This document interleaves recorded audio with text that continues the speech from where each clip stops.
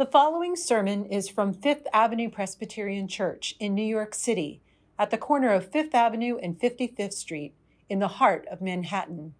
We welcome you to worship with our vibrant community of faith.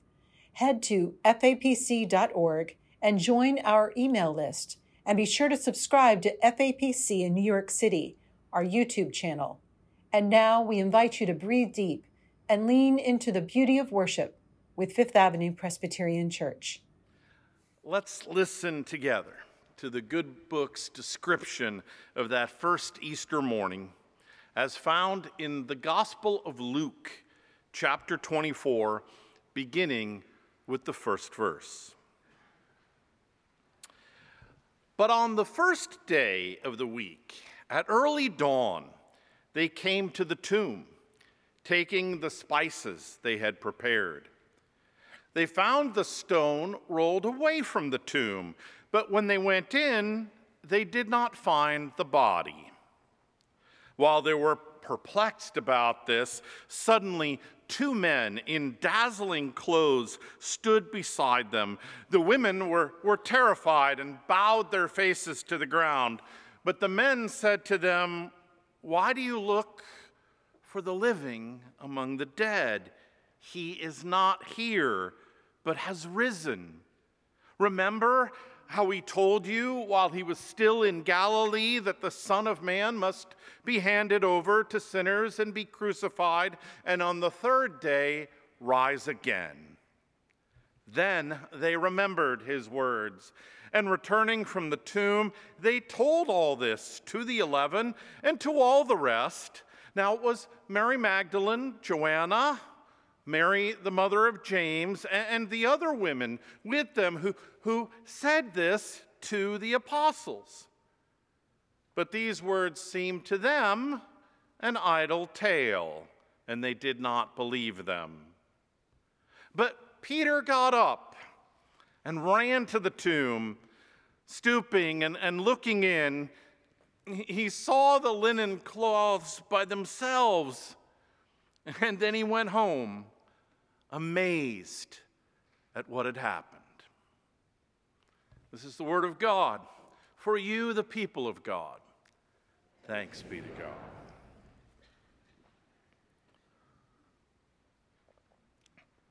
The women, Luke writes, were terrified and bowed themselves to the ground.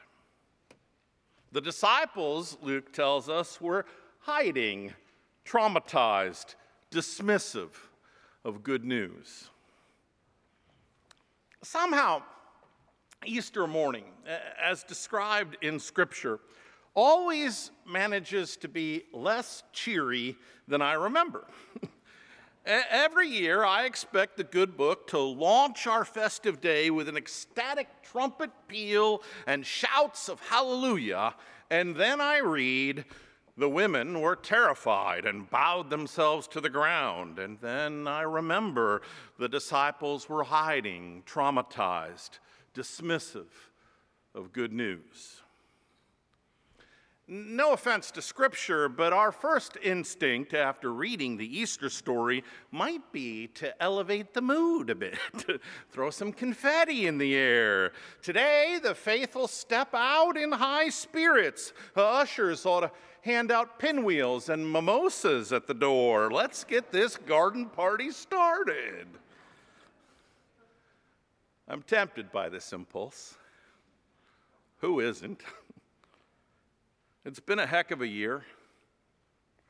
Actually, it's been 3 long years since April 21st, 2019, when last we gathered here and sang, "Jesus Christ is risen today." And the last 2 Easters, I'll admit, it's been a little lonely in this sanctuary. Part of me wants to serve every brave one of you here and online a slice of thickly frosted coconut cake just for coming back. Here, enjoy, it's Easter. Easter, though, real Easter as recorded in the good book, aims to put more than marshmallow peeps on our plate. much more. The women were terrified and bowed themselves to the ground.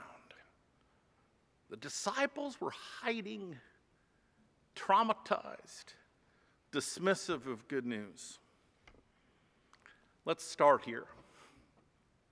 Our celebration this morning is not, as critics sometimes claim, a festival of denial. On this score, the Bible leaves no doubt. The horrors witnessed on Good Friday were real.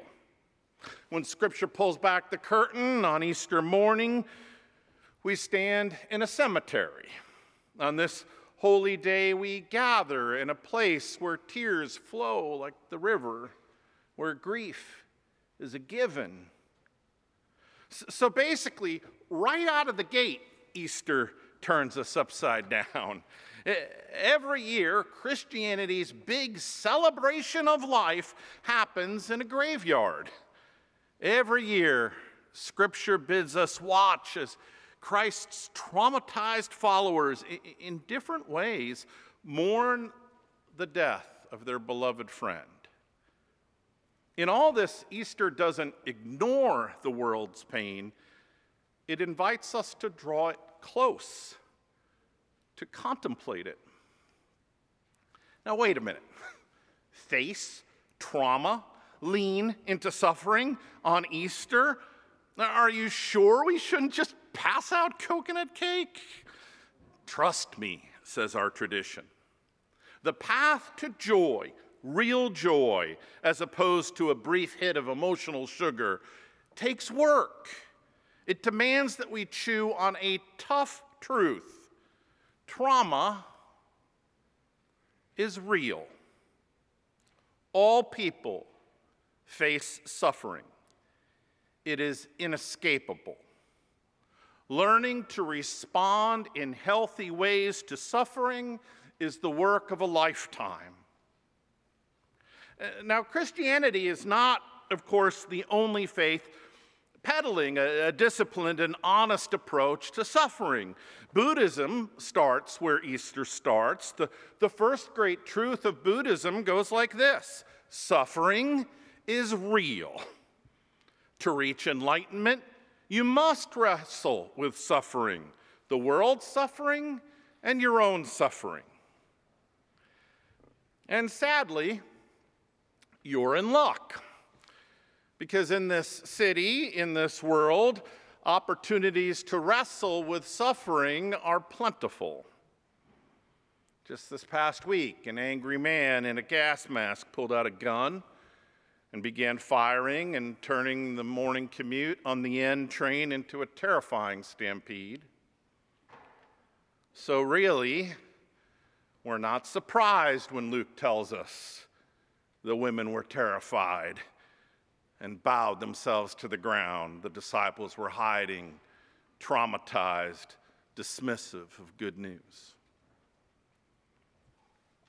For Christmas, the Reverend Sarah Speed gifted me with a fascinating book entitled The Body Keeps Score. The Body Keeps Score. The author, Dr. Bessel van der Kolk, has spent a lifetime studying how traumatic experiences imprint on our brains. According to van der Kolk, trauma rewires us. It reorganizes our heads. It changes how we think. Healing from these wounds, van der Kolk says, requires that we face and not deny the places where pain resides inside of us. We can do this, the psychologist continues, if we befriend our traumas, if we ask them to share their concerns and their wisdom with us. Now, on reading this, my initial response was, you've got to be kidding. Befriend my trauma? What kind of fluffy psychobabble is this? But then I paused and sighed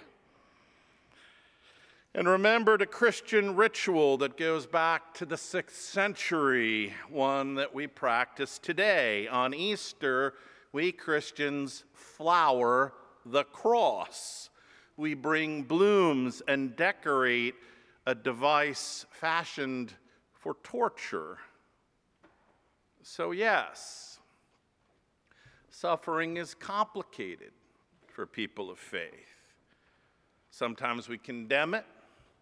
Sometimes we venerate it. We're not entirely sure all the time whether it's friend or foe. One thing, though, we do know for certain. We know that suffering in this life cannot be avoided.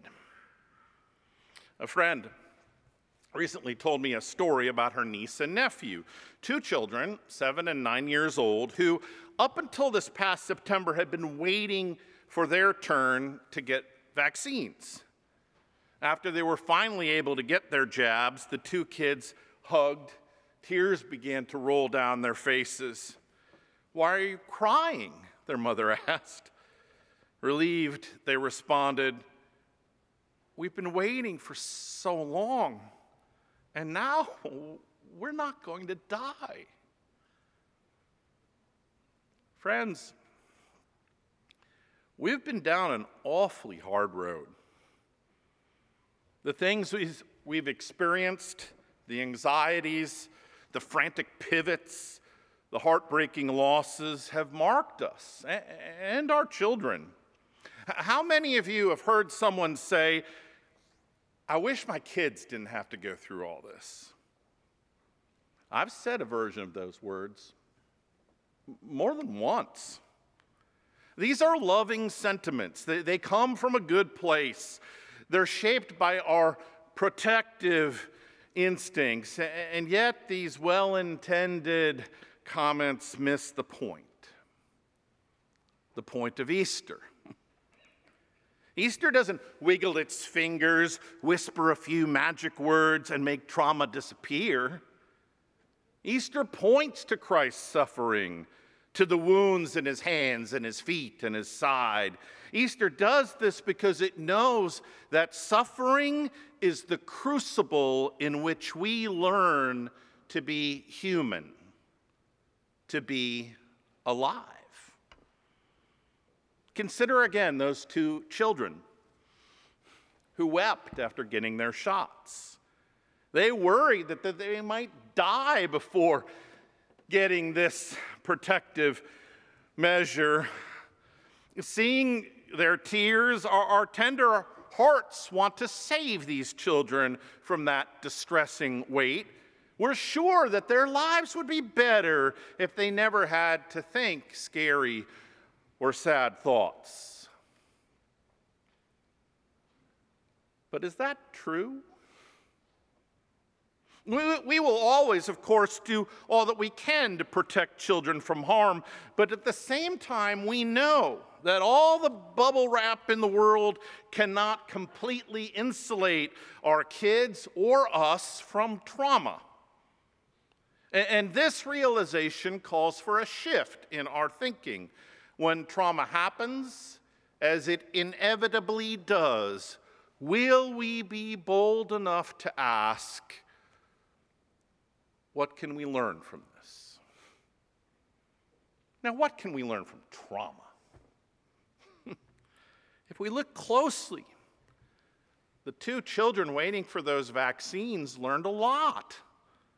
They managed to hammer out some hard-won truths. There's bravery in their actions, quiet bravery, an incredibly uncommon virtue in this selfish world. And there's reverence for life. And there's wisdom. In the midst of the pandemic, these two young souls were able to discern that what makes all of this so precious is that it's finite. It can be taken away from us. And this brings us to the second reversal of Easter. In the darkness before the dawn, Easter surprises us. The trauma of Good Friday has not kept Jesus' friends away. It has not sabotaged their love. The women come to the cemetery. Yes, they come with trembling knees, but they carry so much more than fear to the empty tomb.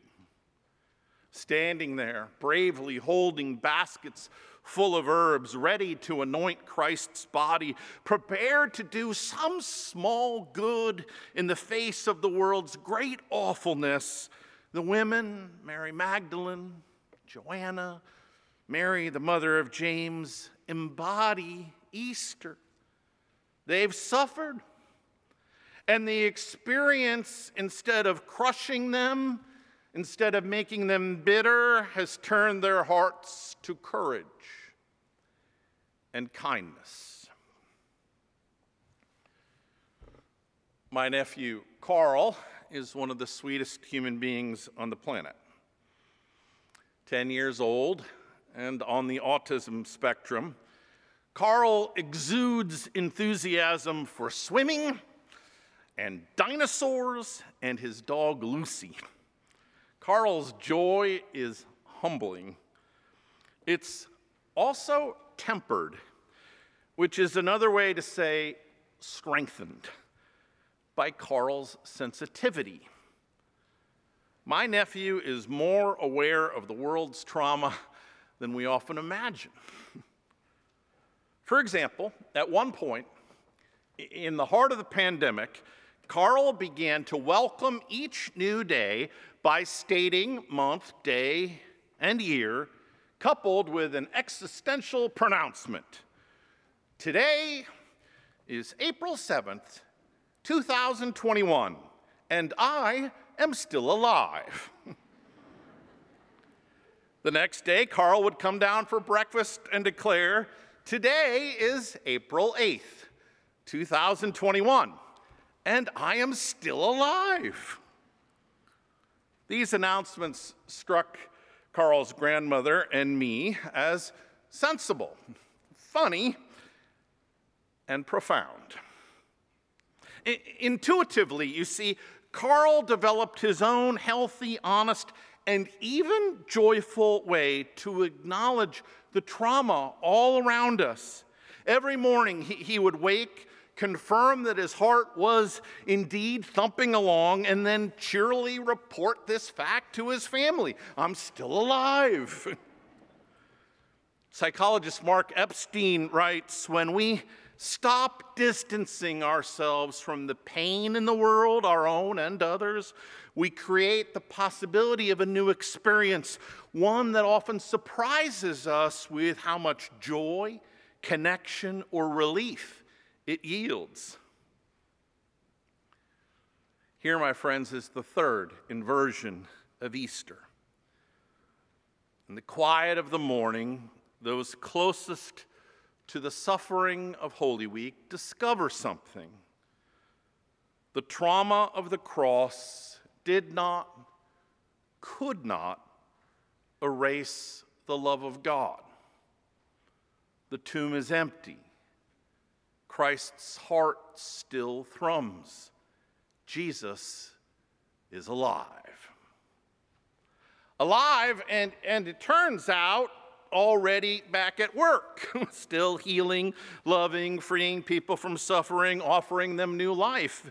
Today's bulletin cover reminds us that according to tradition, the first place visited by Jesus after his death is hell. He descended into hell, says the Apostles' Creed. There, Christ kicks down the devil's front gate and extends a hand to rescue imprisoned and traumatized souls, which I suppose is all of us. Lovely, faithful people, Easter's news is good, very good. Christ has embraced suffering and in so doing has transformed it. And this changes how we look at everything. Easter takes all the traditional categories that we have for evaluating our lives and the world all around us and tosses them out the window.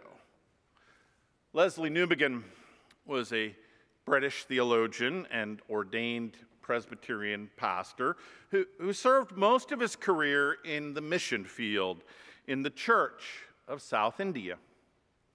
Somebody once asked Newbigin whether he was an optimist or a pessimist, and he replied, I'm neither an optimist nor a pessimist.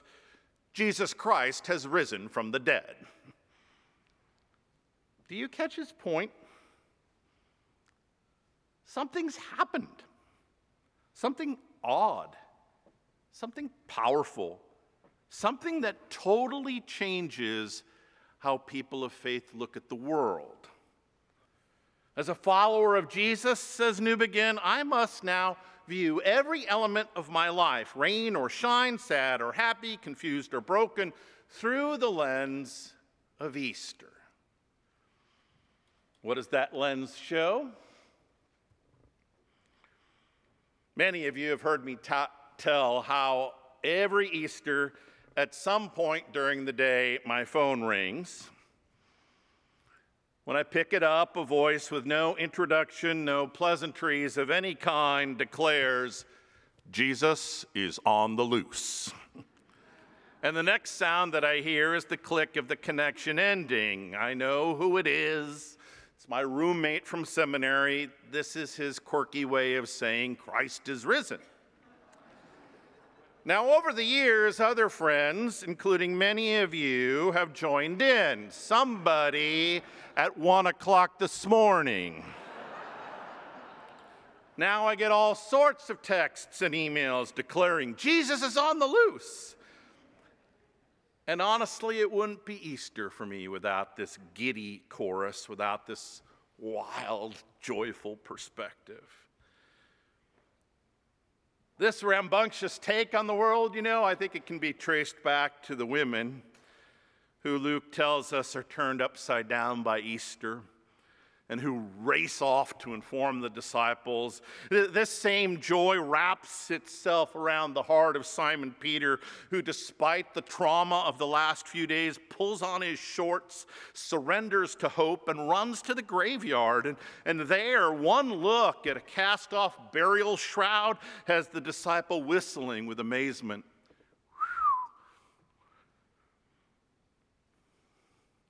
My friends, our annual peek into the empty tomb changes everything.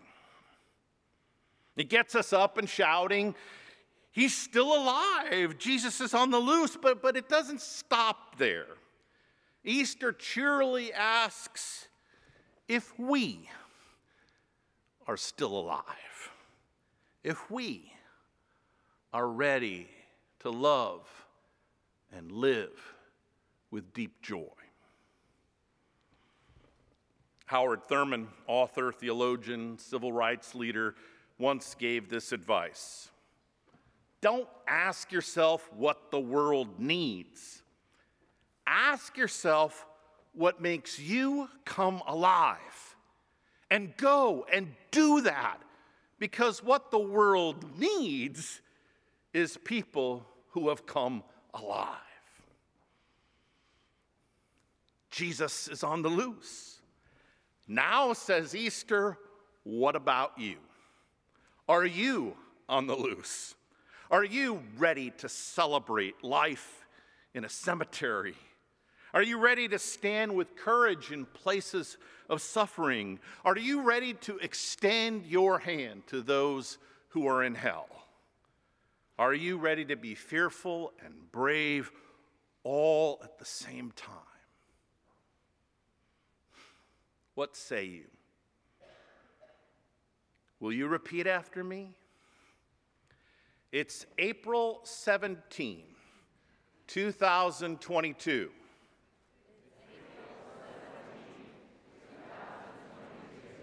I am still alive.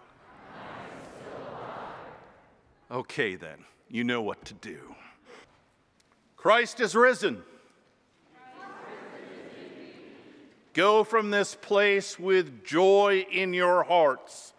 May the spirit of Easter enliven your souls, transform the world's suffering, and empower us all to embrace the good.